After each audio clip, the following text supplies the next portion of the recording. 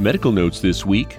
Late-stage age-related macular degeneration, or AMD, is the leading cause of vision loss among older people. And a new study shows that what you eat can make you much more likely to get it.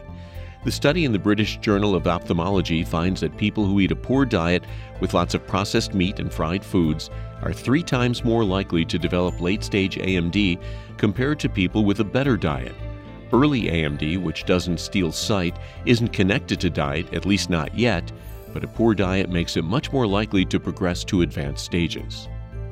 We've reported in the past that little is known about the long-term effects of being born as a result of in vitro fertilization.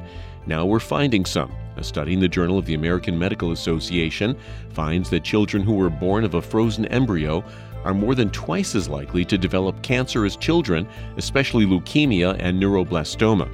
Experts believe drugs used in the frozen embryo process may be to blame, but they say the study's numbers were small, so there's no need for parents to be concerned yet.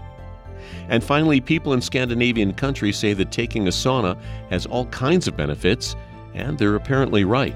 A study in the Journal of Human Kinetics shows that regular sauna use makes people less likely to get a cold and more likely to get over it quickly. Researchers say blood tests confirm saunas boost immune cell activity, leading to a 30% reduced risk of getting a cold. And that's Medical Notes this week.